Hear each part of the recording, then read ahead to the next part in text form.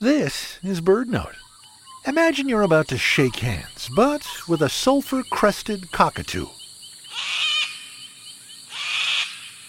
Should you offer your right hand or your left? You should hold out your left hand. That's because most sulfur-crested cockatoos are left-footed. In complex tasks like manipulating a piece of fruit, these intelligent birds work intently with their feet. A parrot's eyes are located on the sides of its head.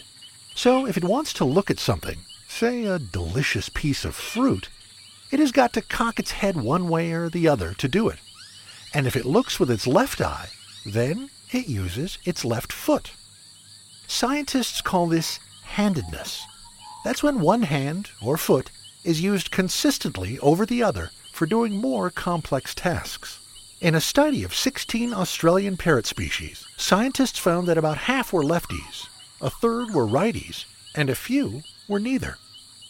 Handedness, once thought unique to humans, is also seen in chimps and gorillas, mostly righties, and orangutans, mostly lefties, as well as cats and kangaroos.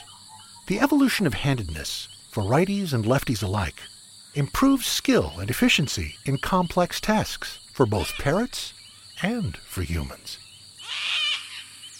For BirdNote, I'm Michael Stein.